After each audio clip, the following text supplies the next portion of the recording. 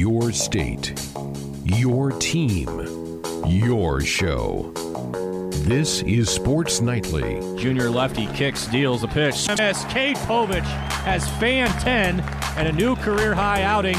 He's made it through 7 shutout here in the home opener. Sports Nightly is presented by the NDOT Highway Safety Office, who reminds you to buckle up and put the phone down. Now, let's check the pulse of Husker Nation with your hosts, Greg Sharp and Ben McLaughlin. Here we are, Wednesday night, Sports Nightly Hump Day, right? End of March, too, the last day of this month. No fooling.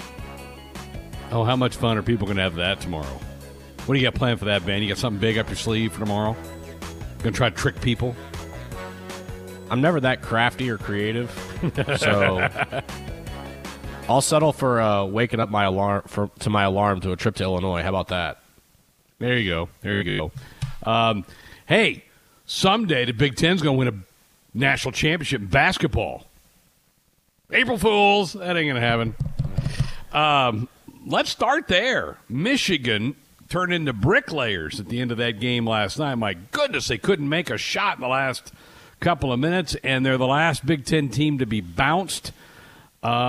I was on a non-affiliate out-of-state station today on their show, and they were going, well, what do you make of the Big Ten's performance? I go, it was lousy. It was lousy. I mean, you had one Big Ten team make the second weekend, and Michigan, a number 1 seed, can't beat an 11 seed to get to the Final Four. And the Big Ten's drought without a national title now is heading into its 3rd decade. You have to go back to the Mateen Cleaves, Michigan State Spartans, the last Big Ten team to win an NCAA tournament title. That's kind of embarrassing to me for a league that prides itself as a basketball league, right? Or am I overdoing this for the league's implosion in the last 2 weeks? I don't know that I would have set the line at, an acceptable tournament at national championship or bust. However, I would have said, if you don't have at least at the very minimum 1, probably 2 Final Four teams based on the reputation of your league coming into the tournament, then I would have had a big issue with it. And that's exactly what's happened. It started out with the Ohio State disaster, losing to Oral Roberts. Purdue not playing well in their opening round. And it just kind of went on from there. Illinois getting bounced in the second round and just getting completely dominated, to be honest, in their matchup.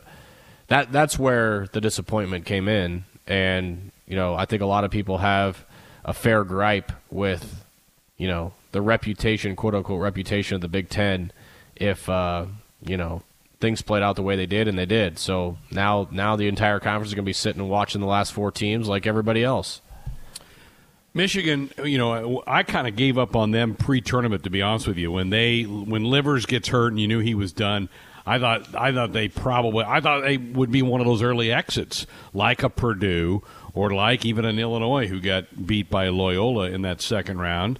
And so they maybe in some ways overachieved, but still, you get to this stage, and they were playing really well, and they really should have made a shot late to win it. I didn't like Wagner was terrible, man. He was awful last night. Couldn't make a shot. Even his kind of typical drive to the bucket, which he's almost unstoppable, he couldn't make that. I thought Dickerson I thought they went to him too much. I thought he got selfish at times. Instead of kicking it out, he tried to bull his way through 3 different guys. I just thought it was a really poorly executed game by Michigan, and that was certainly there for the taking. UCLA's playing well. That they're fine, but they should not be able to beat Michigan, and Michigan should have won that game and got themselves to the Final Four. But all the chest thumping that was going on around the league for the last couple of months, it's all for naught now, because your reputation, right or wrong, is built in what you do in this tournament, and it was a disaster for the Big Ten Conference. Now, absolutely there was good basketball played in this league, and I think at times some of these teams were really, really good throughout the year. But man, it was just it's a bad postseason. You can't spin it any other way for the conference, and what kind of gives me hope for the Huskers is I think a lot of these teams are going to take a little step back next year, and I think that's good for Nebraska. I think Nebraska can leapfrog a handful of teams as we look into 2021/22 for Husker hoops. Yeah, I mean, I think it's probably still too early to tell. I think there are way too many days of the transfer portal ahead to know what teams are going to have next season. But, I would equate it to college football where the self-proclaimed best league in college football is the SEC. They've got an alpha in Alabama to kind of carry that reputation at the end of the season. And you have teams like, Georgia and LSU the other year too that, they kind of put their money where their mouth is when it's time. And the Big Ten never had that alpha. They don't have that team that they can fall back on to kind of carry the torch for the league. It kind of seems to be somebody new every year. In this case, it was Illinois and Michigan, I suppose. But I felt like, that's what really determines it for me. And it's really the same in college baseball, too, with the SEC. The Vanderbilts and the Arkansas of the world, the Floridas of the world, they can put those labels on their conference because when it comes time to perform at the end, there's always that one, in college baseball's case, 2 or 3 teams that show up every year and hoist that trophy at the end. So that's the Big Ten's next step. They can't proclaim anything if they're not raising trophies. And, say what you will about the SEC, getting to the national championship and winning the national championship is something that they do every single year. So I do think that there is some credence to, and let's be honest, it's annoying how everybody kind of bows down to that league. But when it comes time to crown a champ, they're usually right in the thick of it. And so it's becoming increasingly more difficult to debate that, especially when you throw blanket statements about your league that you're the best, and when it comes time to put your money where your mouth is, so to speak, you fall short. There aren't a lot of people around the country that take you seriously. Yeah, and hey, there is outstanding. Don't get me wrong. There is outstanding basketball being played in the Big Ten Conference. But man, 2000, Ben, was a long time ago, and that's the last league national champion from this league. I mean, that's ancient history. I mean, probably very few people playing in the tournament were alive the last time the Big Ten won one of these things. And then you go back and look at the previous 20 years. Indiana won a couple titles. Michigan won a title with the Fab Five. Michigan State had a title in there. And did Illinois win one? I can't remember if they won one in '89 or not. I know that it was an all Big Ten final. I think Michigan and Illinois played in a championship game. So, but golly, 2000, last time this league won a national championship, and you're gonna have to wait another year now because the Big Ten is out. You got your Final Four that is set. UCLA gets Gonzaga. Good luck, Bruins, because I just think Gonzaga is gonna chew them up and spit them out in Saturday's game. And then on the other side, I think you're going to have a really competitive game, Baylor against Houston. But the game that people have really wanted, Ben, for months might actually happen Monday night, and that's Baylor against Gonzaga. That was the game a lot of people going back to November really wanted to see. I think they were supposed to play, but Baylor had to shut down for COVID. So we may actually get to see that matchup on Monday night. But Baylor's got to beat Houston first, and that's not going to be easy. Cougars are a pretty good basketball team. So disappointing for the Big Ten, really, for the last couple of weeks. And I fell for it. My bracket got blown up with all those upsets from Ohio State to Illinois to Purdue. I did not have Michigan reach in the Final Four, so they kind of did about what I thought they would do. But I certainly had Illinois getting themselves into the Final Four. It did not happen. All right, Josh had this in the ticker at the top of the hour. It was day number 2 for Husker football spring practice. We finally get to hear. We did hear from some of the coaches afterwards. We're going to dive into a practice report here in just a little bit. There was news off the field after practice, Ben, and that's that Kurt Rafdahl has put his name into the transfer portal. The fourth-year tight end in the program has played quite a bit. Hasn't really caught a lot of passes. He's kind of been behind Austin Allen and Jack Stoll the last couple of years, and then Travis Vokalek transferred into the program 2 years ago, and he leaped Kurt on the depth chart, and now you got some really good freshmen that are working their way into the depth chart, including Fedoni from Council Bluffs. I'm guessing that's probably what factored into Kurt's decision to leave the program. And we said this a few weeks ago when we heard about another guy entering the portal. This probably isn't done. You get through spring, and you'll have, I think, a couple more guys that decide that, this isn't going to work for me, and they move. Any red flags to you on the Rafdal entering the portal? No, not necessarily. I think that, and we'll hear from the Husker coaches here in a little while, but that room is extremely deep and are – as talented in their particular set of skills that there probably is in the league, maybe even in the country. So I don't even think it's necessarily an indictment on Kurt Rafdal as it is just the quality of players around him and their skill set and how they helped his team. So, no, if you were to ask me to rank, the deepest rooms and, the likelihood of somebody to transfer, I probably would point to the tight end room probably first. And Kurt's name might have been one of the first ones that I would guess just because of where everybody else is. And again, not an indictment on Kurt Rafdal. He made some good plays his freshman year. I remember remembering a third down catch he had on Nebraska's sideline late in the game that was an unbelievable catch. And I think, if he's wanting to play, and I think this is going to be the case for every Nebraska tight end. If they're wanting to play 80, 90% of the snaps, it's just not going to happen. You're going to be splitting snaps quite a bit with everybody that they have, especially the later in the year when, guys like Fidone and Carney and maybe even an A.J. Rollins, they start to develop a little bit more, and you get the 4-game rule. There's just a lot of bodies. It's a crowded spot to be. Yeah, one thing I was thinking when Kurt, and you're right, that was I remember that catch. It was a terrific catch that he made.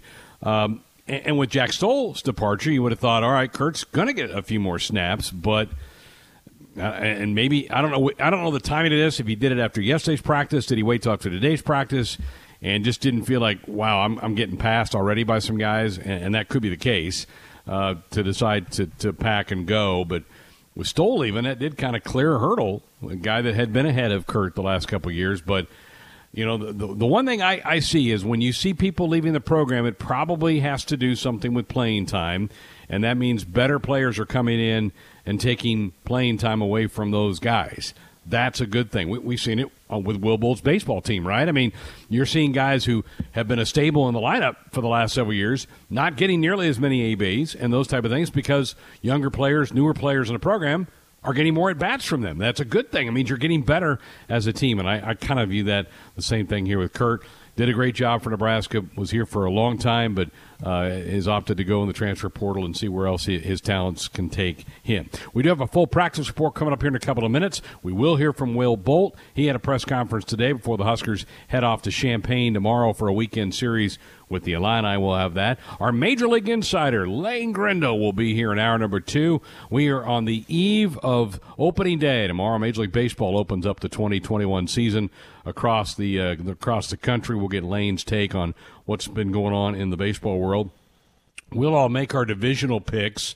This gets scary because we actually write these down and track them and see where we land in about 6 months on this thing. So we're putting our reputations, which there isn't much to them, but we are putting those on the line with our Major League Baseball picks. We'll have that in hour number 2. It's Wednesday night. Buy, sell coming your way.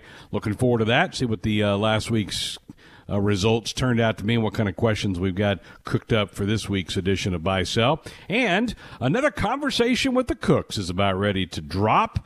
Lauren sitting down with her dad, John. Those are very, very popular podcasts. We'll play a snippet of this month's version of that coming up in the third hour as well. Greg Sharp, Ben McLaughlin with you on a Wednesday night. 2 of the 15 Husker spring football practices are now in the book. It's time for us to do a practice report. Every practice. We're going to work on it every single day until these guys master it. All season long. There's nothing better as an athlete than being part of something that's bigger than just yourself. And I think these guys are starting to feel that, and we'll keep building it. It's time for a Husker football practice report on Sports Nightly. And our practice report brought to you by our good friends at J-Tech. J-Tech Construction,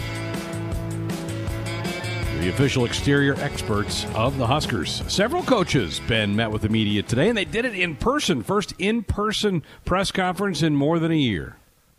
Yeah, definitely strange to have that dynamic back, but I think it's probably a welcome sign for everybody covering Husker practice and maybe even the coaches as well to kind of have things a little bit back to normal.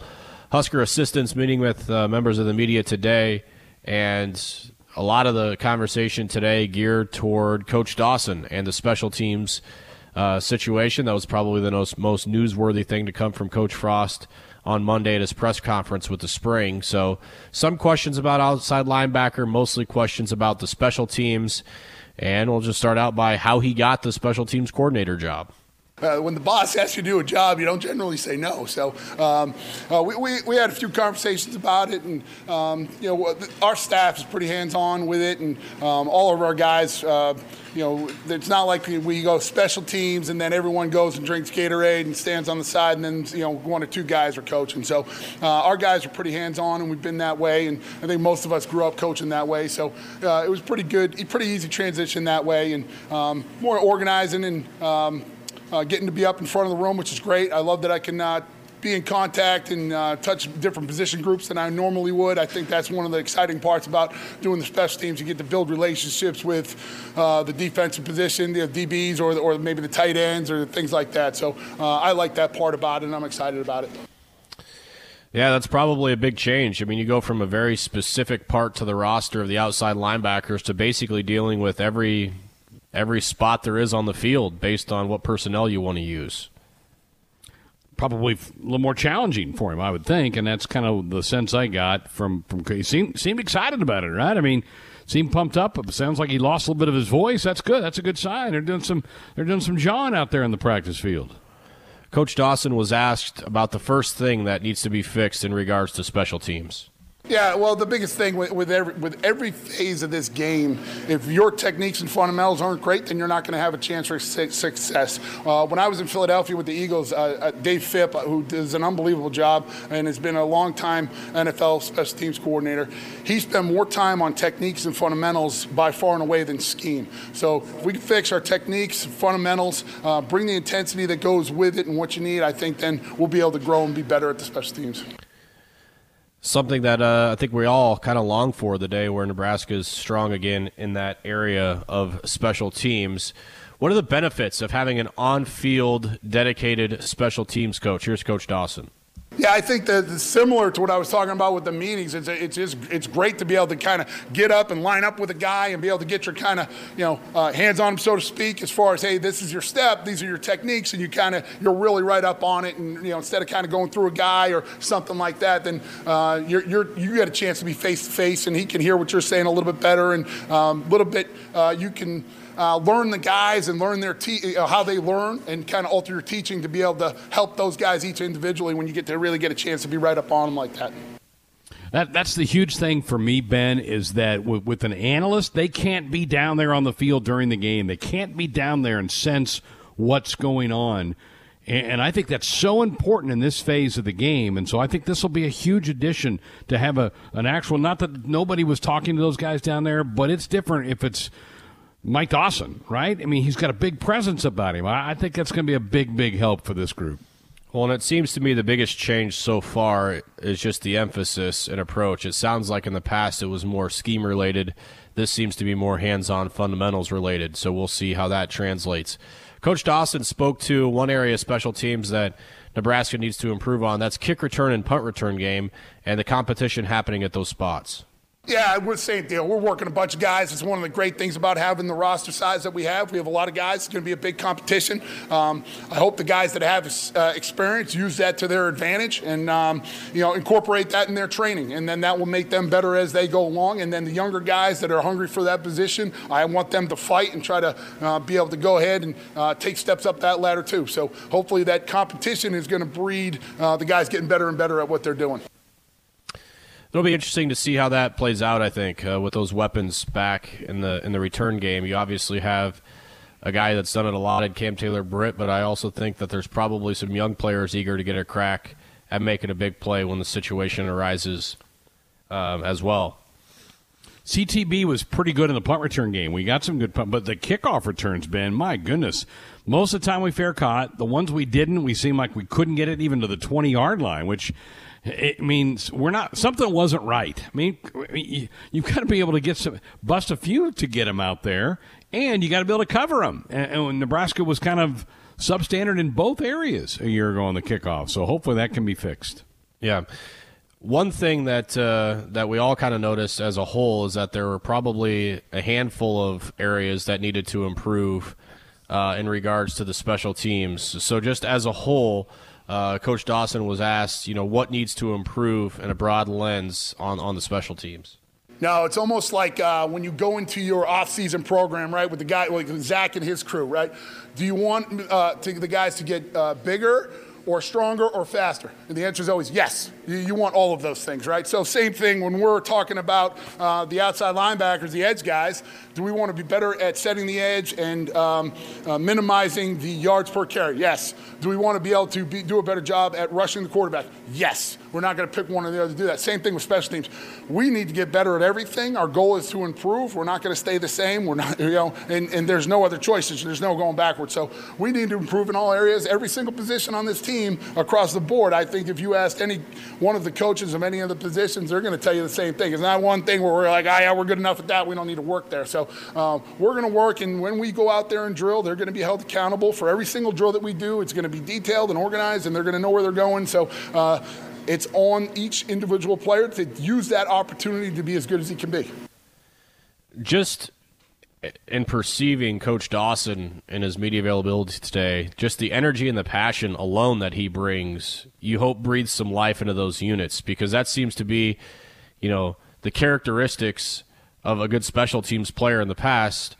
The energy that you provide and the passion in which that you do it. You can be the most talented guy in the world, but if it doesn't mean anything to you, you're not going to be effective on the special team unit. So I think just his personality should hopefully help. Especially during the practice times and, of course, on Saturdays. Sure hope so. He's right. It's got to all get better. So he wasn't the only one to speak. Coach Becton, Nebraska tight ends, who we talked about there in the first segment, also met with members of the media. And, of course, one of the first questions the Husker media wanted to ask was how the freshman tight ends are holding up in their first couple days. Here's his answer. They're coming around really, really excited about, really the two that I have in right now. Fedoni, obviously, he's got high praise coming out of high school, but he's just a freshman, so I'm coaching him just as hard as the older guys. And then Carney right now, he'll be back. He's very limited right now. He'll be back here in 2 weeks to start taking full reps. But both of those guys have done a tremendous job of taking to coaching, understanding the details of what we're doing offensively. We threw the whole playbook at these guys, and those guys are picking it up. They're not as fast as far as understanding what's going on, so they're not moving as quick to pick things up, but they'll get there by the end of the spring. Yeah, I think Thomas Fedoni might be a name that's brought up quite frequently, not just throughout practice but throughout the season as well. Coach Becton asked further on the freshman from Council Bluffs on the adjustments he's had to make from the high school game to the college game. Well, the first 2 days for him is the game is faster than he's ever experienced in high school. So he's got to understand the pace of play, how guys move. They're bigger, faster, and they're stronger. And then all of the details that he wasn't coached in high school, he's got to understand. Details help you win routes. Detail help you win in the blocking scheme and all those different things. He's really, really starting to see, hey, Coach, I still don't know a whole bunch. So he being a highly touted kid, he's very, very humble, and he's working extremely hard.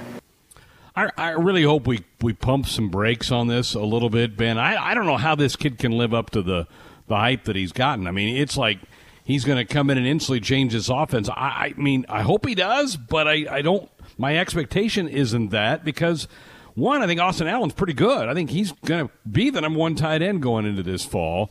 So I just hope people kind of slow down a little bit with Thomas because I think he's going to be a great football player here, but I don't know that it's going to happen right out of the gates. I just hope people relax a little bit on him because – and, hey, I know I've seen his tape. I saw a lot of clips of him in high school. Amazing. Did amazing things. But if you're going to be a Division I athlete, you ought to dominate the high school level at any sport you're playing. Yeah, I know. I mean, it's not entirely dissimilar to the hype around Wandale, and these coaches weren't bashful on what they saw from him when he first came here either. So, yeah, I mean, you bring a bunch of stars with you to Lincoln in your recruiting profile, and it's naturally going to come. We chatted earlier this week with Austin Allen, and one thing that he told us a while back is that one of his goals is becoming a captain on this team, and he's doing his best to build the relationships with his teammates to get him there. Coach Becton talked about Austin and him stepping into more of a leadership role. Last year, I think he took the back seat of Jack Stoll, because Jack has been the leader of our group, and you can tell now that he's really taken over the group, and then he's really emerged. You could talk to Coach Frost about it, but he's really emerged as one of our captains on offense. I don't know how that's going to play out later on, but just the first 2 days and then all through winter conditioning, you can tell he was the guy that was organizing, leading the group. Guys that didn't have energy in the period today, Austin, got those guys going, and then we picked up the pace a little bit on offense. So I see him emerging as being one of the leaders. People that listen to our show regularly have heard Austin talk a lot. I think we've interviewed him maybe 3 times even in the last 6 to 8 months on this show. He's a very cerebral, intelligent guy, and his personality is really infectious. It's not hard to see how people on the football team, maybe even younger players, can attach to a guy like that. And, the other thing about Austin that I think everybody likes is that he's a Nebraska kid, and it means a lot to him. And that matters. How much you put into the program matters, and what you want out of the program matters. And clearly it's being picked up by his teammates and his coaches as well. And you just tip your cap to him and hope he can continue to be a big weapon for the offense. Once he got into the end zone last fall, I felt like there was the way the world lifted off of him, and I think he's going to have a big fall. And I don't mind putting expectations on a guy who's gone through as much as he has in his college career. I think he's ready to handle it. Yeah. Well, let's switch sides of the ball to the defense and talk specifically about one of the assistant coaches that was in the news this offseason, and Coach Travis Fisher in the secondary. His phone was busy. There were a lot of schools around the country that inquired about him, wanting his service, wanting him to accept a new job someplace else. He elected to stay here in Lincoln. The Georgia job, most prominently, that there was interest there. Why did he stay here? What was attractive about Nebraska? Here's Coach Fisher. I haven't reached my goal. Just haven't reached my goal. I want to be the top secondary in the country here. At this school. And so I think I got guys that can do it. I really do. I think I got guys that can do it. I believe in the guys that I coach. I believe in the staff and the direction that we're going as a staff, as a team, and just the secondary. Those kids are good football players, and I think that those guys can be some of the top guys in the country this year. Greg, it's really hard to look at the secondary and Coach Fisher off the field and see that players that he coaches have a ton of respect for him and want to play for him. You even go back to not just last year, the year before, but Lamar Jackson chose to come back to Lincoln to play for Coach Fisher. He could have moved on. He could have tried the NFL, but he wanted to come back. Cam Taylor-Britt wanted to come back. Markeldus Muke and Deontay Williams, they want to come back, and they want to play for Coach Williams. Coach Fisher. I don't think that can be overstated how much of an impact that Fish has on these players, and his goal of having them be the best secondary in the country. I think Coach Fisher truly believes that, and I think that's the message that he's sending down to now. Some super seniors at safety, and a very highly graded corner in Cam. And he's getting some young toys back to play with, too. So I think we need to kind of take a second and appreciate the relationships that he's built with his room. No doubt. We've talked in the past about there's a bond there between he and the players. He inherited a mess. Of all the positions rooms that this group inherited from the previous staff, that room was the messiest one. And now, culture-wise, performance-wise, it might be one of the best, and it's going to be really competitive out there in the spring and the fall to get snaps. And yeah, you getting all those guys to come back for another year. I didn't think there's any way either one of the safeties was going to come back, Ben, and they both came back, which that speaks to their love of playing college football and playing for Coach Fish. I'm a total believer in what he's doing right now.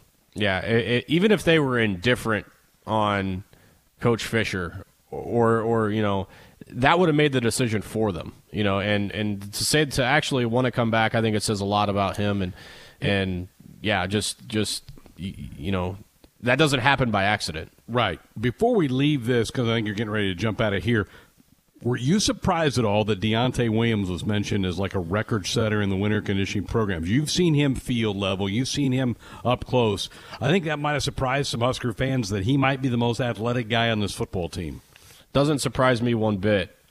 There are sometimes you walk away from players the first time you hear them speak or whatever, and they stand out for one reason or another. Deontay, I'll remember forever the first time that I walked away from his first media scrum hearing him speak, because here you have this junior college kid that hasn't ever played at this level before talking about, and you got to remember at the time, we were talking about Nebraska's offense as this high-powered machine with all these tremendous athletes and how fast everybody on the offense is. And here you have a guy that's never put on a pad at the D1 level laughing at everybody suggesting that people were fast on the offense because he was faster than them all. And he's like, yeah, I'm the fastest one on the team. And he's like, I'll race anybody in front of anybody. I don't care. And he just didn't really have a filter. And you kind of walk away going, okay, that's kind of the attitude of a safety. And then I think it was the next year where he was all mad after a practice that Coach Frost told him he wasn't allowed to hit anybody because we've seen him hit on Saturdays, and Coach Frost doesn't want him hitting our guys like that. And he was genuinely bothered and upset that the coach told him he couldn't hit anyone. And so you couple those two conversations together with his athletic ability, and I think the end results are what you see. He's as competitive as they come. He's humble. He's mature. He's a freak athlete. If he was 3 or 4 inches taller, he would be a scout's dream at that level. Mm-hmm. Yeah. I'm glad he's coming back. That was a horrible, horrible situation 2 years ago when he injured his shoulder on the first game of the year, because we just started to get a sense of what he could do on the field. All right, we'll wrap up here quickly. We'll switch gears to the offensive line, to Coach Greg Austin, and just generally what has to get better, or how has the offensive staff tried to get better this offseason? Yeah, it's been awesome. We've had an opportunity to look at what we did last year, look at what we did since we've been here, right? In some regards, and then with us being not being able to go on the road recruiting, we've been able to do some research, and look at ways to kind of tweak the things that we do to make them better and really coach it through a lot of detail, So sometimes you kind of put something new in, and then you're like learning all the lessons like after you do it wrong for 1,500 times, right? Now, we've kind of worked out the kinks, if you will. So that's given us an opportunity between Coach Frost, Coach Lubick, and all the offensive staff to really be on the same page more in what we're doing. There you go. Coach Greg Austin chiming in as well. So day 2 under wraps. Wow, a lot of stuff there. Good work there on the JTech practice report. Saw this story today and had to read it twice to make sure that I got it right. The NCAA has just completely fumbled the women's NCAA tournament. Not sure if you heard what they did to the Oregon State men the other night. They, of course, played in the Elite Eight game the other night, got beat. They were the early game, right, Ben? They played the 6 o'clock Central, 7 o'clock Eastern time game. So their game ends, they lose, they're out. Their tournament is over. So it's about, it's probably after 10 o'clock Eastern when they get back to their hotel room, and their director of ops gets a phone call, said, all right, you guys your plane's leaving at 1:15. He goes, okay, I'll give our guys a good night's sleep. And he goes, no. In 3 hours, you're to be at the airport. Your flight is leaving at 1:15 in the morning. To fly to, I think they flew into Eugene and then had to bus to Corvallis. I don't think Corvallis is a big enough airport. How about that? Are you kidding me? Just disgusting. We're going to fly them home? Are you kidding me? Absolutely crazy. I mean, my issue with it, one of my issues with it, are you not already charged for the night of hotel at 1 o'clock in the morning? You didn't know who was going to lose. So what's the point? You know what I mean? It's not a cost-saving thing at that point. Now, I have been a part of Big Ten tournaments to where there's a 24-hour rule.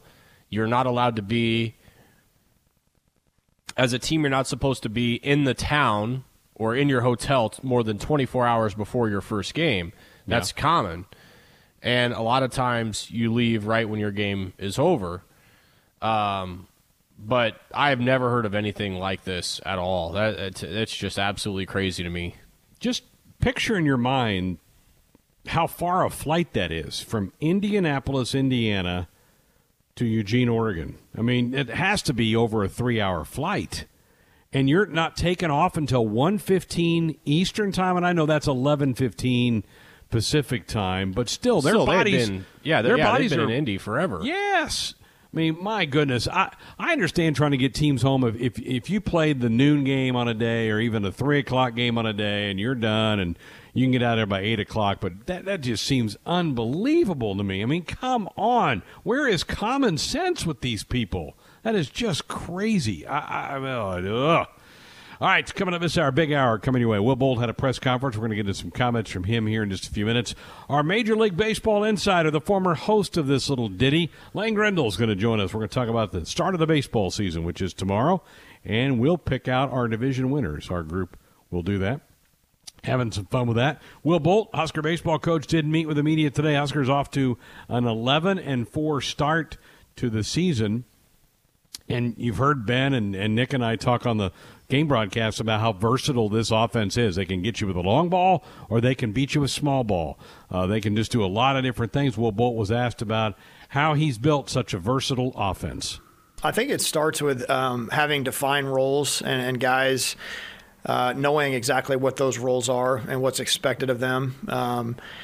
That's a big part of it, and a lot of their daily work revolves around the things that we would ask them to do on a game day.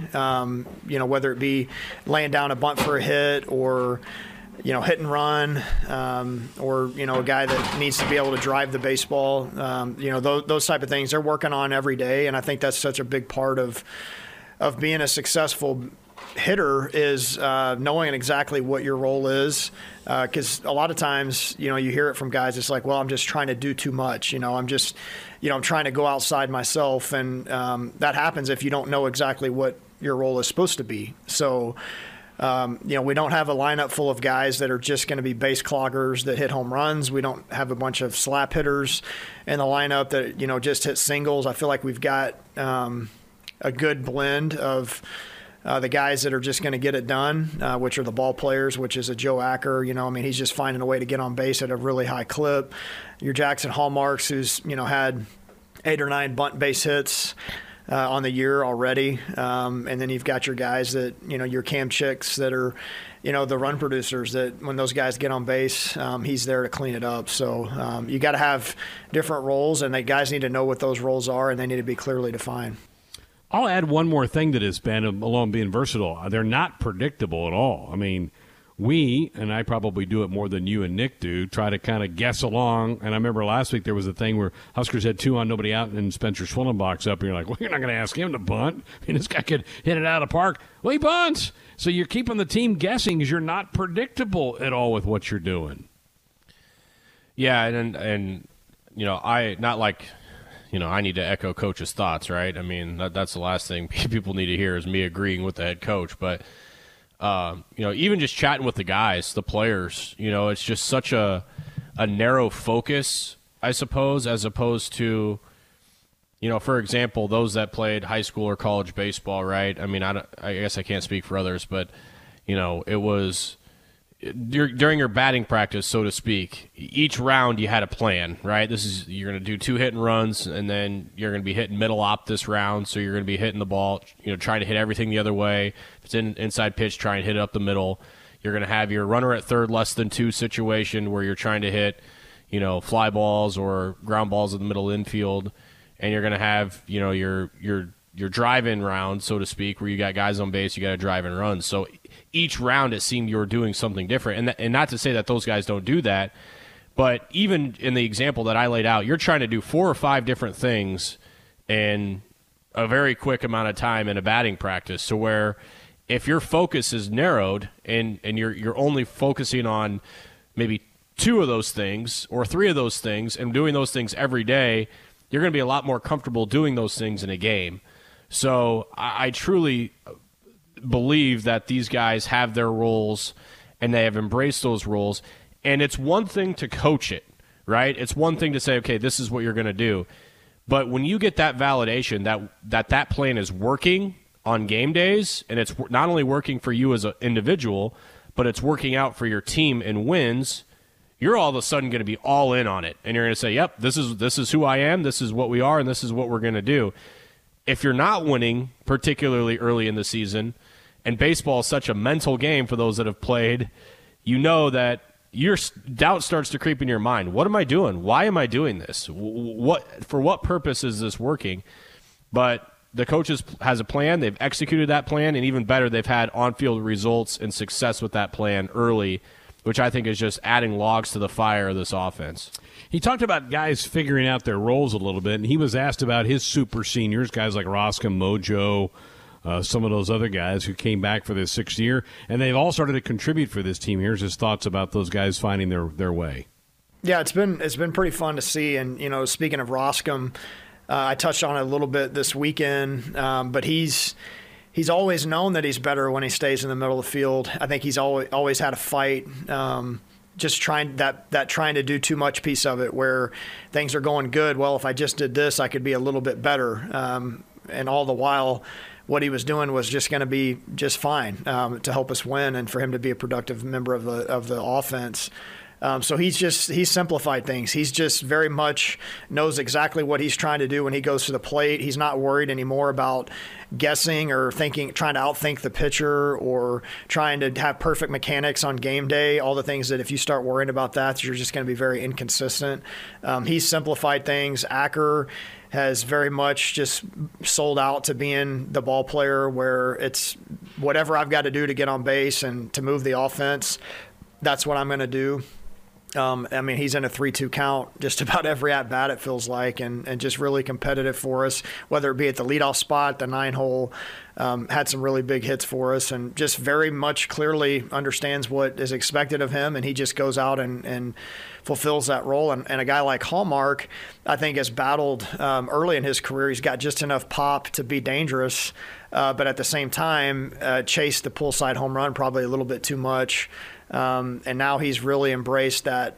He wants to be the guy that leads the Big Ten in bunt base hits. Like, he wants to be a guy that is at the top of the leaderboard of stolen bases and just be a guy that wreaks havoc on the base paths. So he's clearly understood and bought into what he's trying to do as well. And, those guys at the top of the order and in the middle of the order have done a nice job. And I'd put Mojo in that category too. You see him, he's a much better bunter. He's not punching out. He's just grinding out his at-bats as well.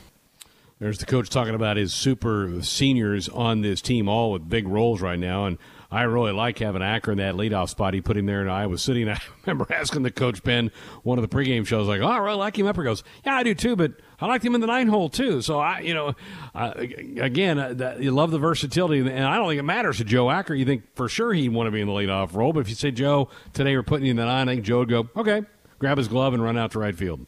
Well, Joe understands that being in the 9-hole, it's a responsibility. It's not just, to a baseball newcomer, you see somebody batting last and you assume they're the worst hitter.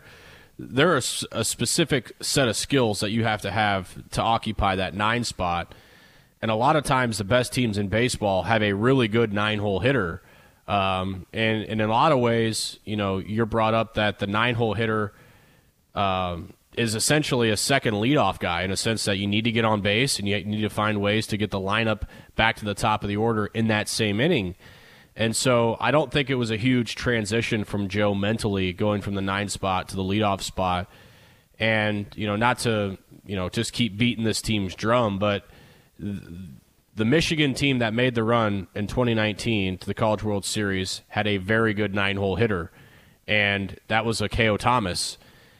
He was an experienced batter. He was probably one of the better hitters on that Michigan team just in terms of approach and average, but he batted in the 9 spot until Wogu got hurt for a reason, and they were a very successful offense because of it. Now, there are countless other examples in the majors where that's the case, but yeah, I don't think it's been a big transition from Joe for the 9 spot to the leadoff spot, because I think it's just his natural approach to hitting that puts him in so many good spots that characterize a leadoff hitter. So I think it was an easy decision for the coaches to make once they made it. And even though I think he might have had 2, maybe 3 hits on the weekend, his OBP is still really high, and he just finds ways to spark rallies, like the catcher's interference situation that we ran into this weekend. Good things happen when you put together good ABs.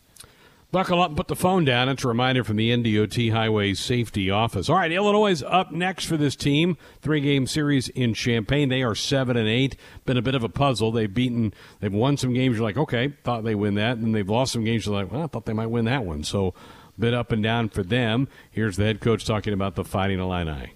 Yeah, I mean they're always a team that is.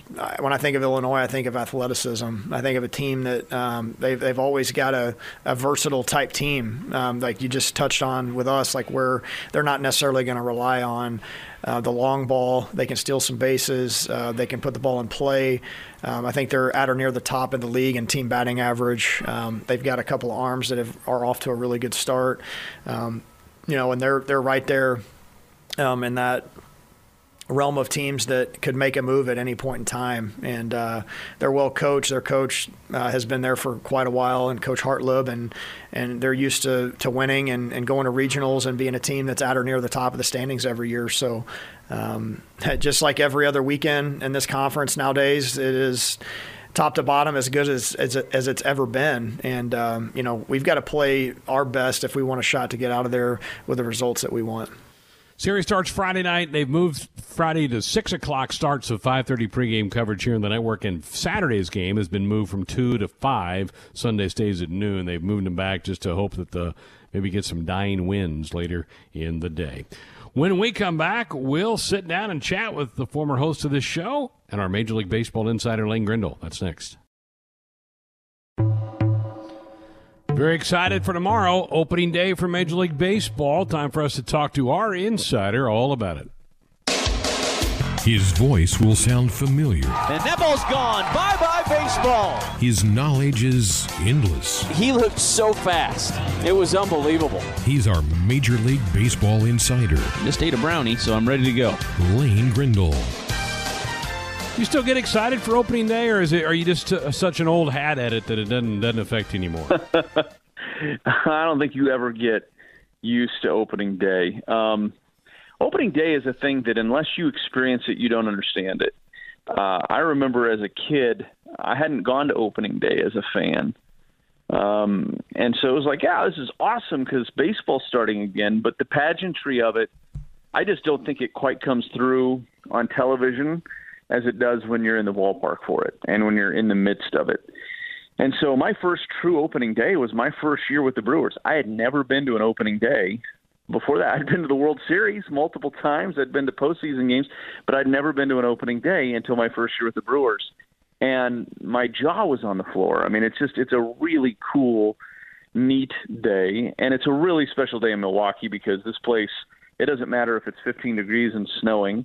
They are tailgating like crazy in this town, and they are always so optimistic and excited about their team. And, this is the smallest market in Major League Baseball, and yet they consistently draw 2.5, 3 million fans. And so it's a big deal here. And not having it last year was one of the lowest points for me throughout the entire pandemic.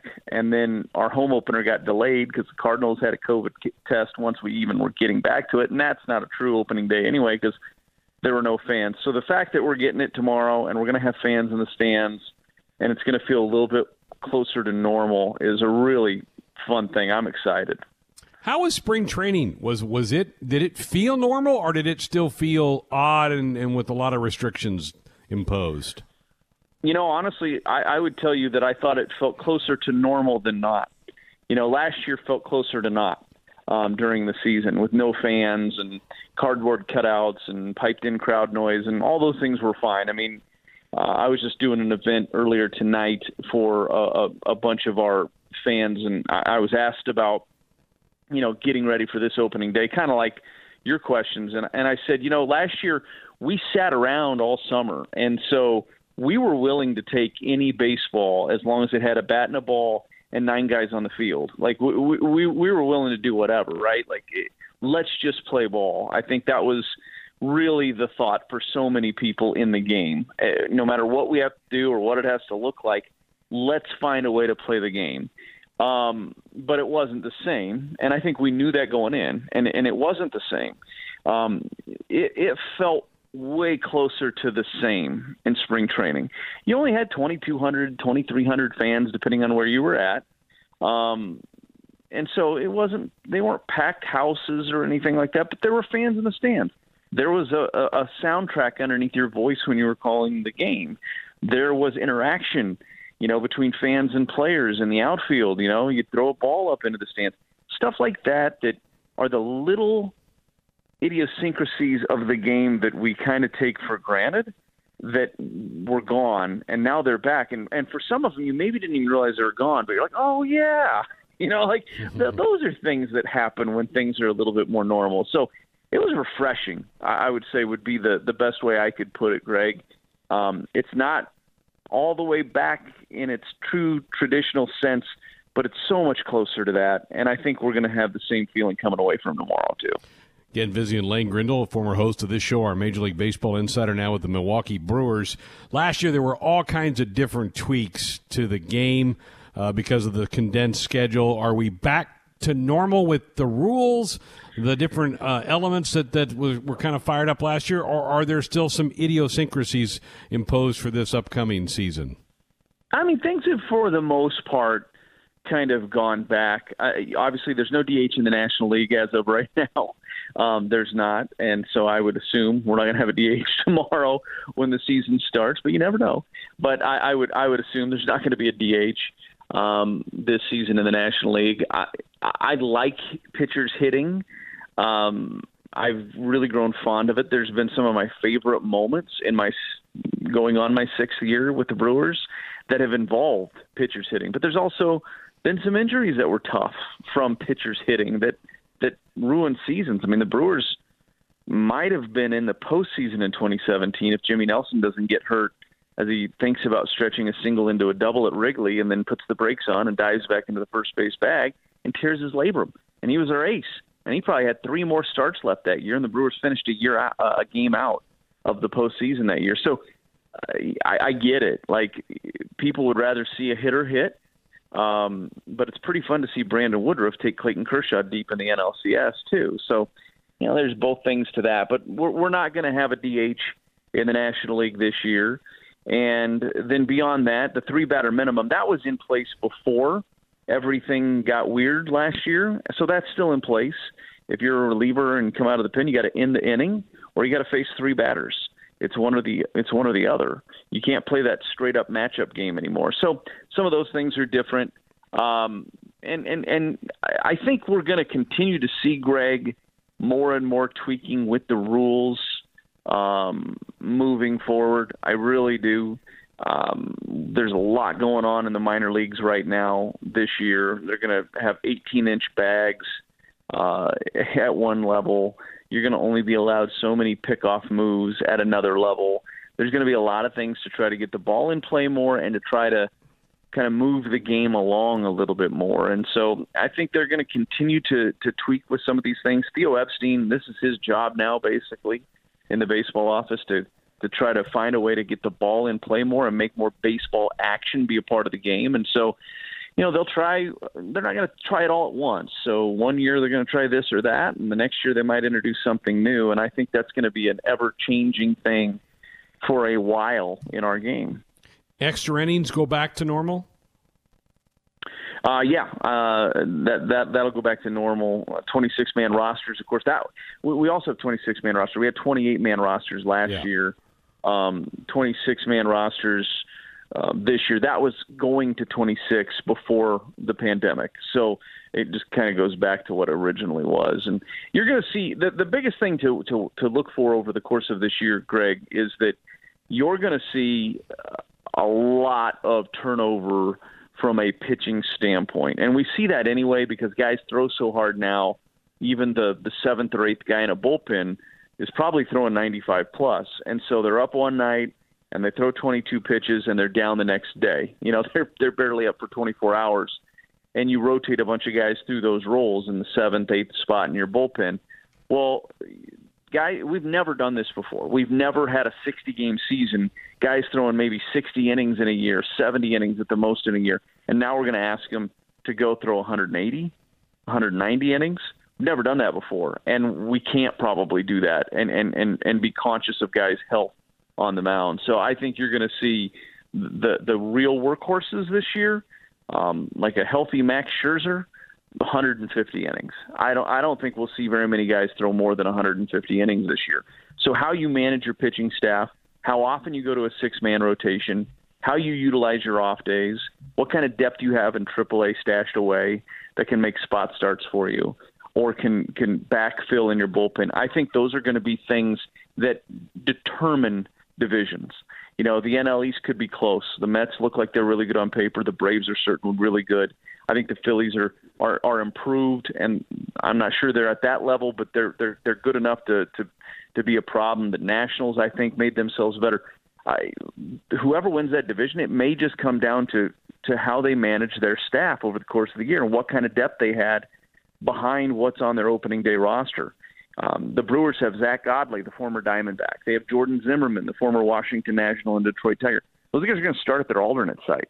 Those are just guys that give them length as 6th, 7th, 8th kind of starters, and you're going to need them.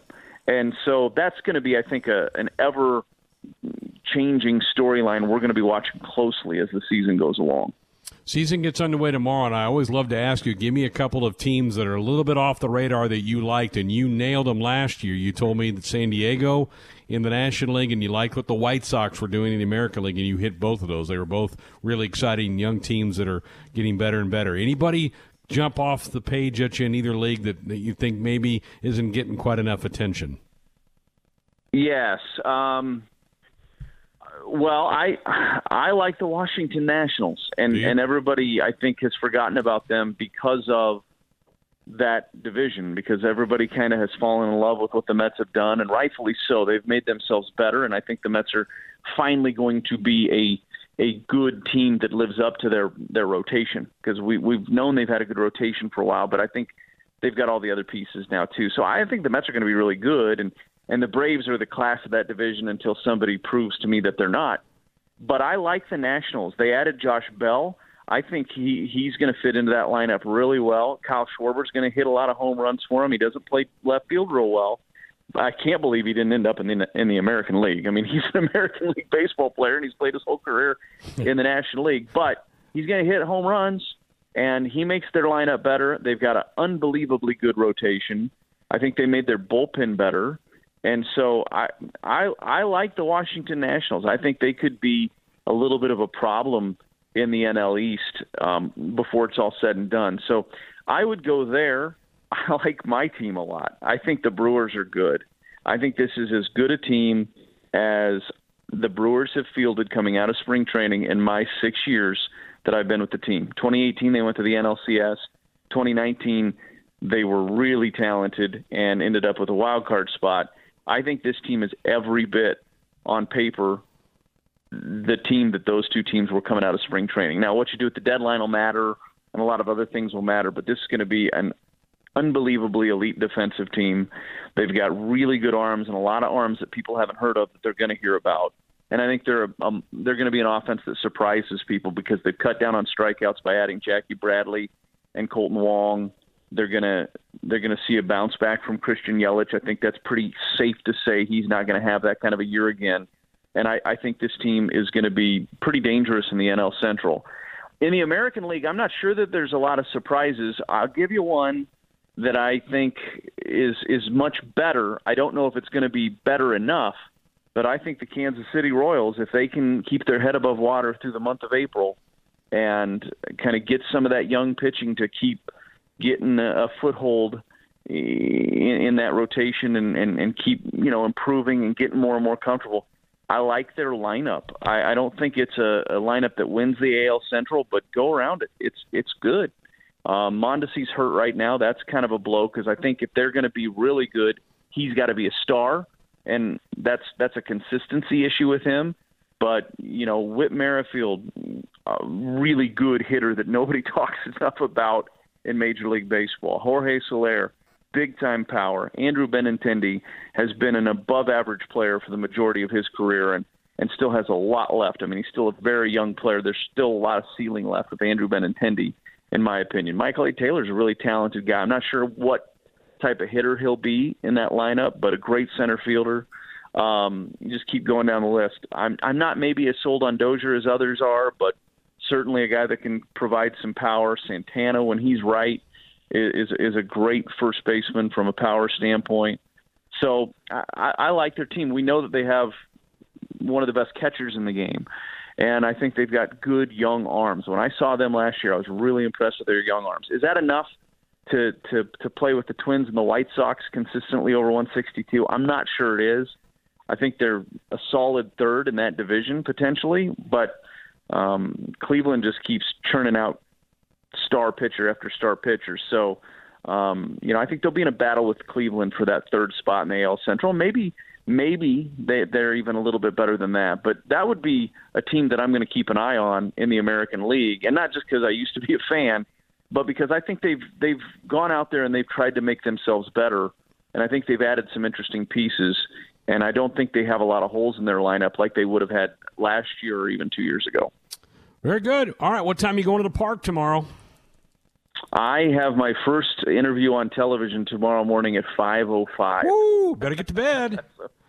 It'll be an early morning for me. Yeah. But yeah, it's fun. It's one of those days. You're up anyway. I mean, you're ready to get to the ballpark and get going on these days. Very good. We enjoy it. Appreciate you coming on and have fun tomorrow. I can't wait. Sounds good. Welcome back to the program. Time for all of us to put it in writing. Where our picks for the division winners in Major League Baseball. Ben, you get to lead us off with the AL East. Who do you like back east? Well, pretty hard not to pick the team that I once despised, and I wouldn't say I'm a fan of them per se, but I don't hate them as much as I used to. The Baltimore Orioles. No, never had a problem with Baltimore. Give me the Yankees here. I do think they have the best pitcher in baseball. They've got a lot of really good parts offensively. So yeah, give me the Bronx Bombers. Okay. Yeah, I'll follow suit. I'll say New York. They have the lineup with Giancarlo and all those guys, and they picked up Kluber in addition, and we'll see if he has any gas left in the tank. But obviously, you start with Garrett Cole and then Aroldis Chapman on the back end. So yeah, give me the Yankees, even though I really like Tampa in that division. Yeah, I'll make it 3 for 3 so far with the Yankees. I think the Blue Jays are an intriguing team. I don't think they have quite enough. I think the Rays took a step back too. So this is New York's to lose in the AL East. Yeah, I picked the Rays last year. The shortened season, I like that, but I think that they did unload a little bit too much that they can't replace, and over the long haul, the Yankees will prevail. It's kind of boring. We all go chalk with the Yankees in the East. We also have Tim's picks. He's not here, but he also went with New York. Okay. All right, Josh, the Central's yours. I mean, it's mine, and I'm going to go with my team, the Twins. I know that the White Sox are also a major contender. They very well could win the division, but until I am told otherwise or have been shown otherwise, I'm going with the Twins. Let's go. And Tim also went with the Twins too, so he's on board. I am not on board. I will go with the trendy White Sox pick. Not a fan of any other AL Central teams, really. I know the White Sox did just lose Eloy Jimenez, crashing into a wall in spring training, busted up his shoulder, but I still think they have enough. They have former Orman Rowboats standout Liam Hendriks as their closer now, so that's a guy I'll be pulling for at least some of the time this year. Is Liam Hendriks' arm still attached after that 190 pitch relief effort? My guess is that since the White Sox signed him, it's probably still attached. What it has left, we'll see. Yeah, he's got a rubber arm. We do know was that game against your team? It was. I lost it. It was like 23 innings. It was the worst. All right, let's move on. All right. This one was tough for me because I like the steadiness of the Twins, but I'm going to go with the White Sox. I think they're going to even be big spenders at the trade deadline and make a move to push them to the finish line. So I'll go White Sox in the Central. Yeah, full disclosure, and this isn't to make Josh feel better by any stretch, but this is the one that I struggled with the most. This is the one I spent the most time thinking about. And I think the Twins just kind of have something about them that you want to give them the edge, right? They're not always the prettiest. They're not always the sexiest. They don't make the free agent moves. They don't make the big trades. But there's just something that, like the it factor that they seem to have. But my gut was, I was thinking, I suppose, with my head and not my heart. So I chose the Pale Hosers as well. I think the determining factor to me is Aaron Bummer pitches for the White Sox, and I have him on my fantasy baseball team this year. So I'm kind of all about it. I do think that they have a really good rookie on their team named Andrew Vaughn that fans need to watch out for. I think he's going to have a good year, even with the Eloy news. But yeah, give me the White Sox. All right, let's go to the West. Austin, you get to pick first. All right, this is one that I had to spend some time deliberating over, but I ended up with a kind of chalky pick from where it's been. I stick with the Astros as my champion coming out of the AL West. They did lose some pieces. George Springer, a huge loss, I think, for that team, but I still think they have enough to bounce back from a rough last season. I think they overtake Oakland, and I think the Angels give them a little bit of a challenge, but I think Houston still has enough to win it. Not nearly as comfortably as they have in recent history, but enough to get it done. Yeah, what we saw in the playoffs, they wanted to turn it on. They could and did. So I'm going Astros as well. I was really tempted to go Oakland, but I'm going to go Houston. I think Oakland finishes at least third in the division. Everyone wants to pick the Angels. That's kind of the sexy pick because of the spring Shohei Ohtani has had. I don't trust him to stay healthy at all. Give me the cheaters. Sorry, Coach Bolt. Wow. I'm taking the Astros again. They lose Springer, but they get Yordan Alvarez back, who, as we saw with the Vegas Outlaws, that dude can mash. So it's true. Usually I'm the one on the Astros bandwagon, but I am not. I jumped off. I'll go with the Athletics. They don't have any sexy names on their team, but they get the job done, and so I'll pick them, and Tim did as well. Wow. Okay. All right, we need to take a break. We'll come back and pick our National League picks and wrap up Hour 2 next. We're back, Sports Nightly, here on a Wednesday night on the eve of the start of the Major League Baseball season. We're picking our division winners. We just did the American League. Let's go to the National League. I'm up first with the East. Doggone it, Lane Grindle stole my thunder. I'm calling for the Nationals to bounce back in a big way. Wow. They win the East. All right. No chance. Scherzer's a dinosaur. Corbin and Strasburg are shadows of their former selves. I understand that Juan Soto could win the MVP this year, but I am out on the Nats. I am in on the Atlanta Braves. I think they go sign Charlie Morton, bolster that rotation. I think Ian Anderson is a stud, and I think offensively they're really, really good as well. So I'm in on Atlanta. Yeah, I can see an argument to be made for the Mets. I don't see an argument for the Nationals, really. I mean, maybe, but I'm all in on the Braves as well. They've gotten better, and they were already the class of the East. So give me the Braves. I will go with the Mets. Ben, you said the best pitcher in baseball resides in New York. I think you're right. I think it's in Queens, though, not the Bronx. DeGrom's good. I like the additions they made. I will buy in on this hype train. Tim has the Braves, by the way. All right, to the Central, Ben. Yeah, it's not just because I talked to Lane earlier about his Brewers, but I'm choosing Milwaukee for a bounce back. I think Woodruff has really turned a corner as a starter. They have a dynamic bullpen, one of the best in baseball, with Devin Williams and Josh Hader. They bring Colton Wong over, which I think is a sneaky good signing. And yeah, I'm kind of bullish on the Brew Crew. Yeah, they've been a good team in the Central for a while now. Once they kind of took the torch from the Cubs and have held on to it. So I'm going with the Brew Crew as well. No one in this division excites me, but I'll make it another Brewers pick. and Tim I takes love the Cards. I can't believe I'm saying this, but I'm with Tim. I No. love their Wow. corner fielders, Goldschmidt and Arenado. What a pickup that was for St. Louis. I think they're the more well-rounded team, more depth in their organization. Give me the Cards. Ooh. All right, let's go west. Josh. All right, I'm going, surprise, surprise, the Dodgers. I could see the Padres making a run here, but until the Dodgers are taken down from their throne, give me L.A. Yeah, I like Josh's logic. Dodgers for me, too. I think they're a little fat and sassy after finally busting through and winning the thing. Give me the Padres to take the NL West. Wow. The last time the Padres tried to buy the division, it blew up in their face. I don't know that it's going to blow up in their face, but I don't think it's going to get it done. Until they prove me wrong, I'm picking the Dodgers. Oh, I thought maybe you're going Giants. Tim's going Padres with you, Greg. I do think the Giants are going to be better than people think. They got a lot of young prospects, but I don't think they're going to be excellent. All right. I'm in deep trouble if Tim and I matched You up guys line up way too much, Greg. Jeez. Oh, it's all getting going tomorrow. You laughed at my picks last year. I came out in pretty good shape. We'll see. Here we are back. Hour number 3 of our Wednesday night Sports Nightly here on the Husker Sports Network. Gonna have some fun this hour. Buy, sell. See how we did last week with all that batch of questions and a bunch of new ones coming up this week. Have fun with this. And we'll play a little snippet of the latest podcast, The Conversation with the Cooks. All coming your way this hour. We'll even leave some open phones for you later on in the hour as well. But let's get it going with Buy, Sell. It's time to buy or sell. Now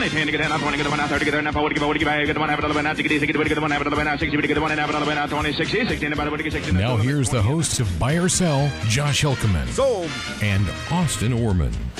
Here we are, back for another week.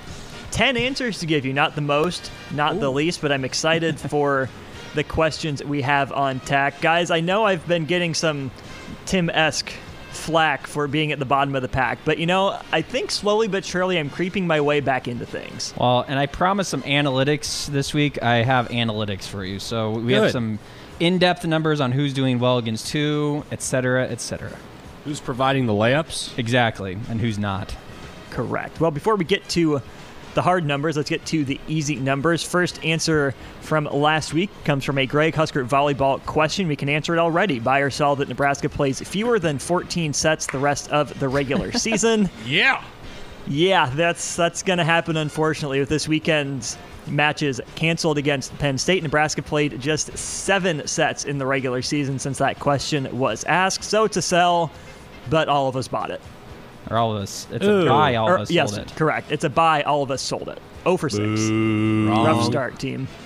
Man, my questions are too Technicality. hard. Hey, we're good. We're fine. Technicality. Questions are too hard. Too hard. You got to make them easier, Greg. All right. And I knew that, when I asked that, I knew that was a possibility because we already knew Penn State was canceled. Yeah, sad. Oh, well. Ben, you had a Husker baseball question last week. Buy or sell that Nebraska would hit for the cycle as a team in the 4 games with the Minnesota Golden Gophers this past weekend. That actually ended up being a sell. The Husker offense did well. 28 singles, 4 doubles, 4 homers, but 0 triples, unfortunately. We knew that was going to be the hard part. We were split on that question. Greg, Austin, and myself all sold it, though, and were correct. The rest of you guys bought it and were incorrect. So Ben was with Tim on that one? Correct, yeah. You were. And Brett. Yep, it was split. I wasn't on an island. We're no, good. You weren't. I had that in the back of my mind all weekend, just waiting for that triple to pop, and it just never did. Can you imagine if you had been on the call on Sunday? It's like the 7th inning, and Huskers hit a triple. You would have just lost it. Oh, man. If I could have flipped the table in the booth, I would have. Probably would have thrown something out of the booth in the excitement. Love it. All right, on to March Madness. Josh, you asked us, buy or sell that a double-digit seed reaches the Final Four or that none of the double-digit seeds lose by more than 15 points in either the Sweet 16 or the Elite 8. The answer is a buy because 11th seeded UCLA knocked off the top seed in their region, Michigan. Greg and Ben, you two the only two to buy it. You're correct. Did the other part happen, or was there a blowout? No, I think there was a blowout. I didn't look it up, but I'm fairly certain that there was a 15-pointer or more. Booyah! I know, that was close. That Thanks, one Michigan came right down to the last game to see if that was going to happen. Michigan had a shot. Bricklayers. Yep, lots of bricks. Lots of bricks.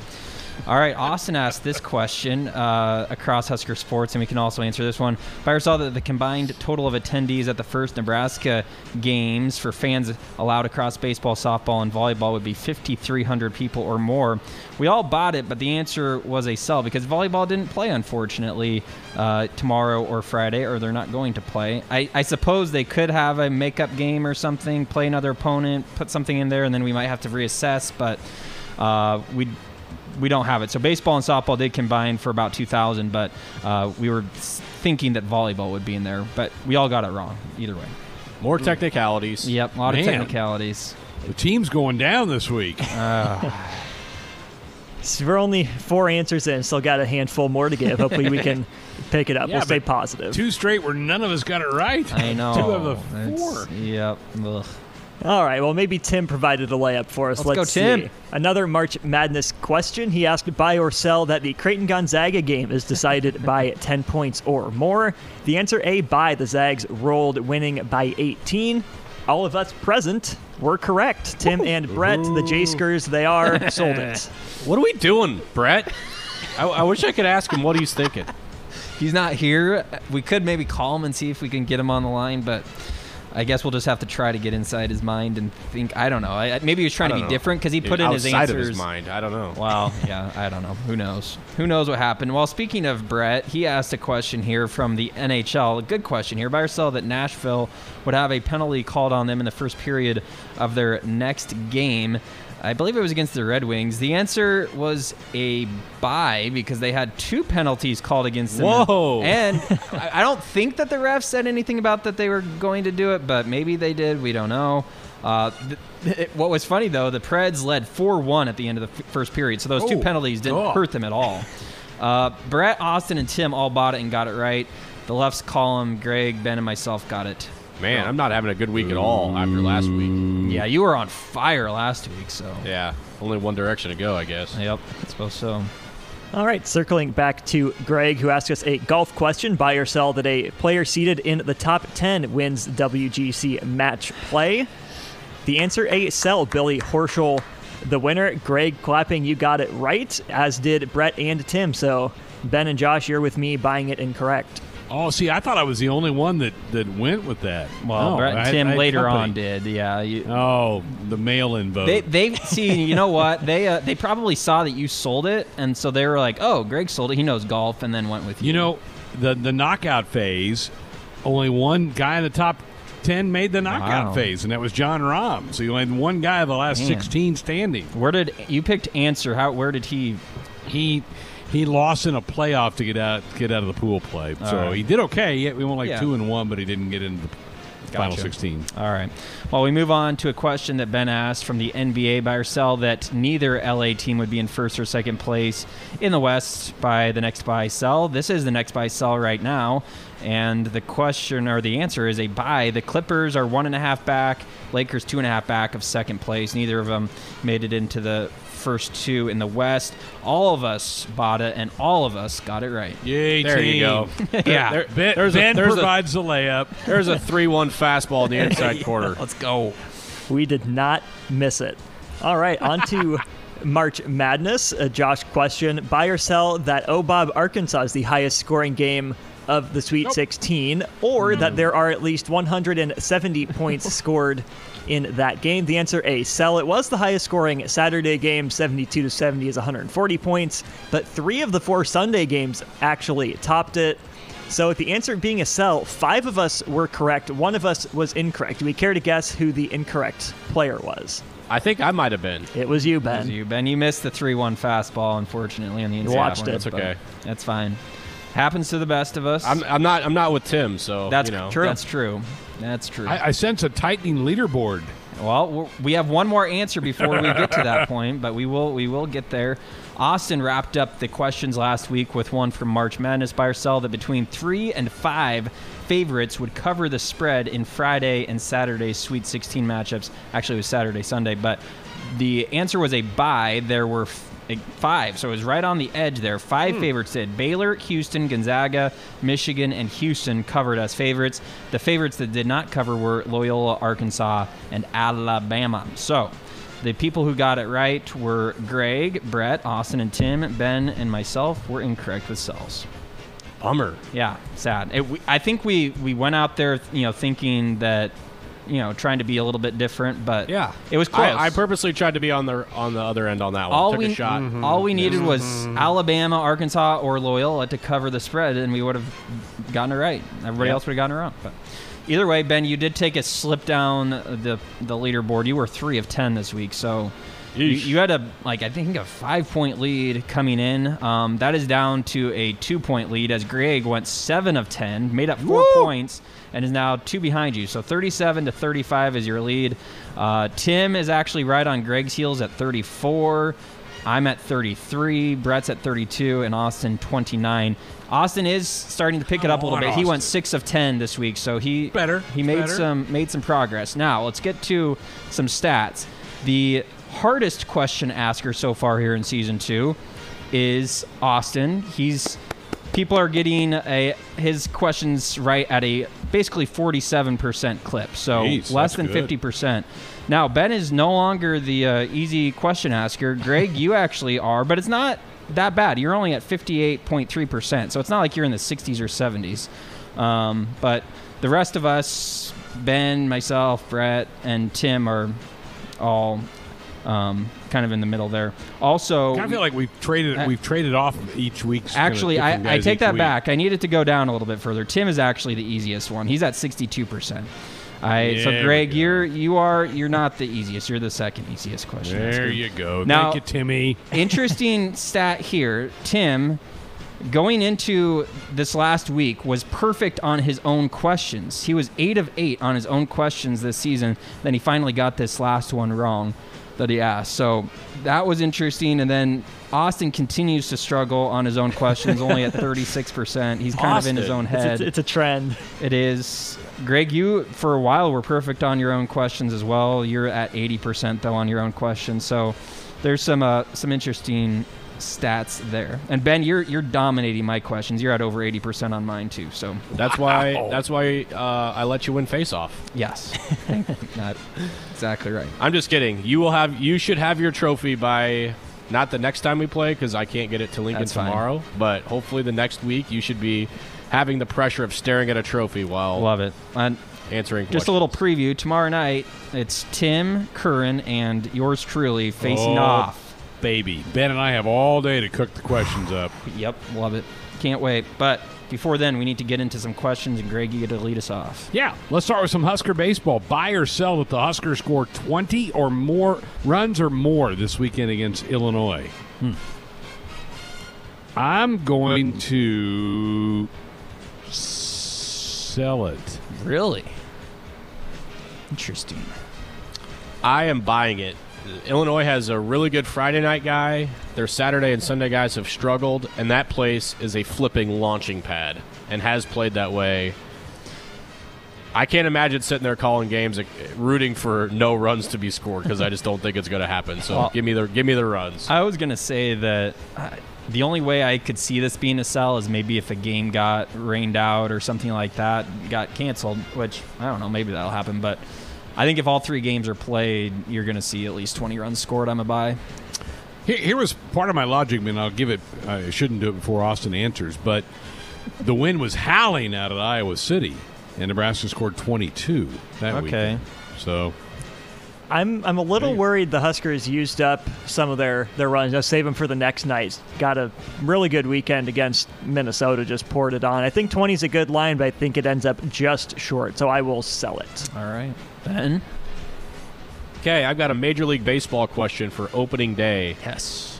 Buy or sell that the first home run of the Major League Baseball season comes from a left-handed hitter or a switch hitter. So basically anybody but a right-handed swinger. And I'm a lefty, so I'm going to buy it. All right. I'll sell it.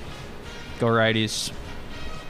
This is one of those classic heads or tails, except you get kind of a coin lands on its side option here, too. Yeah, give me the lefties and the switch hitters. Sure, bye. Aren't the Yankees one of the first games out? I was going to say, what's the first game? Short porch, right field. Right well, I think they are. It's a short porch for righties, too. Just ask Luke Voigt. Right. Yeah, the who's Yankees, not Blue playing tomorrow, by Jays, the way. Indians, Tigers. Those are the first two games. Is it at Yankee Stadium? It is. Yeah. For you and Cole are pitching Right though. field. Yeah, I'm still going Aaron Judge dinger. I will. I'll buy it. Yeah. Greg and I on the same team with the righties. Let's go. All right, my first question comes from the world of the NCAA. No, Josh, what's up? No, we win. Greg's against lefty. It, right? Oh, he's buying. Buy as a lefty you or a sold switch it. hitter. I You sold it. sold it, I'm on Josh. my own. You're right. You're right. Yeah. Okay. All right. Final four here with my first question. Buy or sell that either of the final four games or the national championship game is decided by 3 points or fewer. And I am going to sell it. All blowouts. 3 points doesn't have to. 4 points isn't exactly a blowout, but three's just a little bit too tight a range. So I guess I'll sell it. It's not going to happen. Gonzaga, UCLA. Come on. Houston, Baylor could be tight, but that's a narrow window. I've got to sell. Sell. All right. Will this be a layup or a big swing and a miss by all of us? We'll have to find out. Indeed we will. All right, I'll ask a Major League Baseball question as well. Buy or sell that one team in each league that was under 500 last season leads their division at the start of play at the end of April. And I'm going to buy exactly one team in each league leading their division after being under 500 last year. Each league? I know, that seems a little much. It's 6 divisions, though. I know, but 3 divisions, really. And it hasn't- Also, keep in mind, I am only 4 of 10 on my own question. I'm going to sell. I'm going to sell. I don't know that it happens in each league. I'll sell. Yeah. I'm selling too.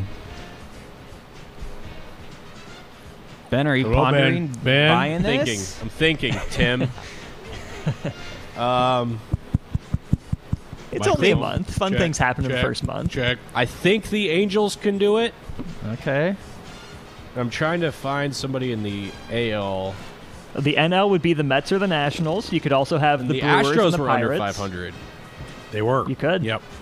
The Giants, Rockies, But Diamondbacks. I still need somebody in the NL, though. I know. Can I interest you in the Brewers or the Mets? Yes, you can. I'm buying. There we go. Welcome aboard. Ben is on board. I don't think it's out of the question that the Royals are in first place at the end of April. Yeah. He's on They the won't be buy in first train, place the buy much train. further than that, but All right. Let's go. By the way, Lane Grindle was all on board with the Royals last they're going to be hour. scrappy. All right. I have a question here from Tim. Tim submitted one from the Final Four. Buy or sell that Gonzaga wins the national championship. And, so this is a parlay, so I can already write down Greg as a sell. They win the national championship, and Drew Timme wins the most outstanding player of the tournament award. But, he adds this note, but not the most outstanding Timme award, which Tim Curran hopes to retain. Who gave him that title? If it's self-proclaimed, it doesn't count. I agree. So we'll have to ask him Not sure about how that tomorrow. affects the question in any way, but It doesn't. He added, though, so I figured I'd read it as it came in. He didn't submit an answer, though, so I guess I'll go first. And I'm going to sell. Even if Gonzaga wins it all, which I think they have a good chance to, Drew Timme will not be the most outstanding player of the tournament. God, he's been really good, though. I know, but I can't give Tim the satisfaction of that. But as bad as Corey Kispert has been, he hasn't been up to his normal standards. I think he's due for a couple big games. So I will sell the MOP as well. Zags win it all. Corey Kispert takes home the hardware. I am bucking trends here. I'm going to buy it. All right. Ooh, I never buy an AN question, but I am this one. Wow. I'm going to buy it too because I've long said the last week solid that Gonzaga is the best team in the tournament. So I got to stick with that. And I think Timmy's been the best player on that team, so I got to buy it. Does he get the most outstanding Timme award, though? Of course.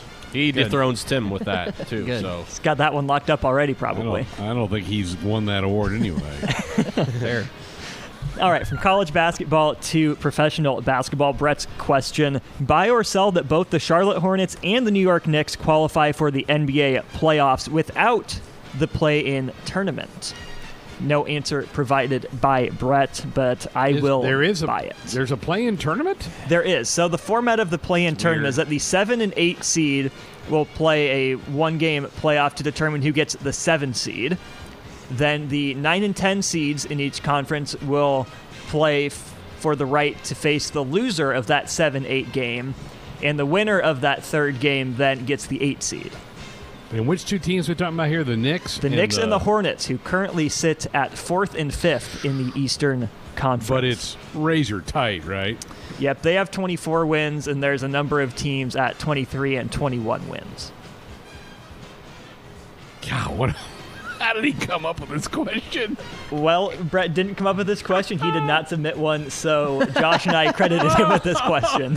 Just a peek behind the curtain. But I am buying it to get a start. I'm actually going to buy it too. I think that both of those teams are playing well. The teams behind them, sure, they could overtake them, but I'm going to say they don't. I can see Boston jumping up and grabbing one of those Boston's spots, already in there. Yeah, they're already ahead of them. They are? I believe so. Yeah. Boston's a 7 seed. But the Knicks and the Hornets, just can't fall to 7th or 8th or 9th. Oh, or 10th. 7th or 8th, I got you. I could see the Celtics jumping both of those teams coming down the stretch. And Miami. I'm going to sell it. All right. I am selling it too. LaMelo Ball's being out is going to kill this team. Malik Monk's banged up for Charlotte.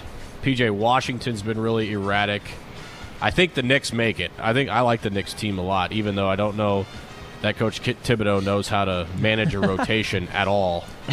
But if he does have a bad rep as a head coach, it's that he plays his starters way too many minutes for meaningless wins at the end of the year. I think that helps us in this case. Right. But I don't trust Charlotte at all. I think they're too banged up, and LaMelo breaking the wrist.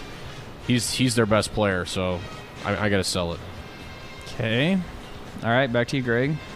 Okay, Husker softball, buy or sell that the Huskers hold Rutgers to 12 runs or fewer this weekend. It is a 4-game series, and I'm going to buy it.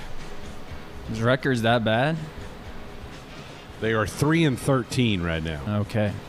I will, let's see, 12 runs. Sure, I'll buy it. Do we know anything about Rutgers ballpark? It is on the road against Rutgers, right? Yeah, they're back there. I know that it's next to Bainton Field. Okay. And the rack. Love it. I'll sell it to be different. They'll give up 13 runs. How about that? But still win all 4 games. I like the line. All 4 last weekend. Yes. I like the line. Yeah, it's a great line. GBR, I'll buy it. Keep them under 12. Love it. Ben?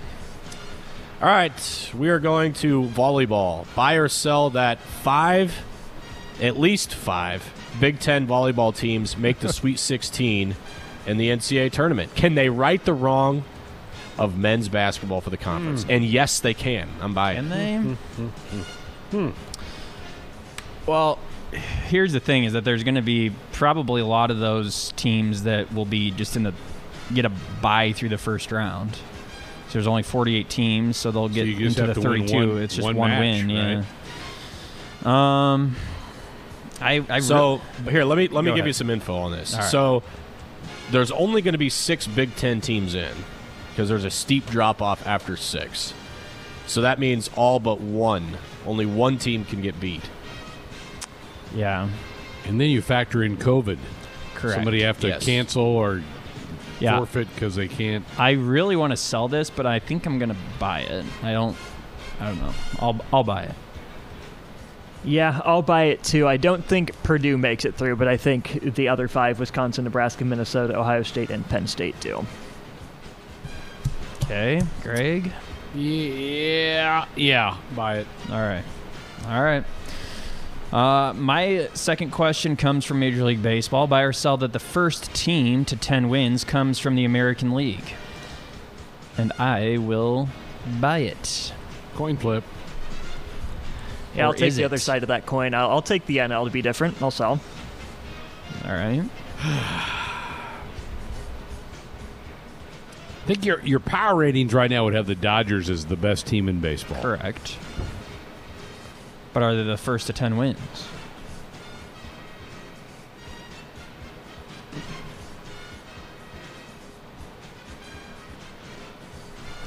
I'll sell. All right. By the way, I'm going to say the Yankees are the first to 10. I'm going to take the NL. Okay, so you're calling our selling. shot. I'll take the Braves. Bravo's got it. Very nice. Do Greg and Austin want to make a pick on the team, a national League team? I'll go Dodgers. Okay. Sure, sign me up for the Dodgers too. All right. As well. All right. Sounds good. All right, guys. Let's cap us off with an NFL draft question. Buy or sell that the first 5 quarterbacks drafted are Trevor Lawrence, Zach Wilson, Justin Fields, Trey Lance, and Mac Jones, and that they are drafted in that order. And I'm going to buy it. Wow, that's like a 5-team parlay. Yeah, that's too much. I mean, I think they all go, but maybe not necessarily in that order. I sell. Yeah, that's a little too hard to predict for me too. I'm selling it. Maybe it'll happen, but I love the question, Austin, and I know where you're going for with it, and I honestly think it might be enough. Justin Fields might be, jumping Trey Lance, because everybody had Lance as the next quarterback, but I think what Justin Fields did at his pro day changed some people's minds. I completely understand the question, but I do think there is so much unpredictability with NFL GMs in the draft that that's just too perfect of a scenario for me. Something crazy is going to happen, so I got to sell it. Understandable. There you go. Okay. Love it.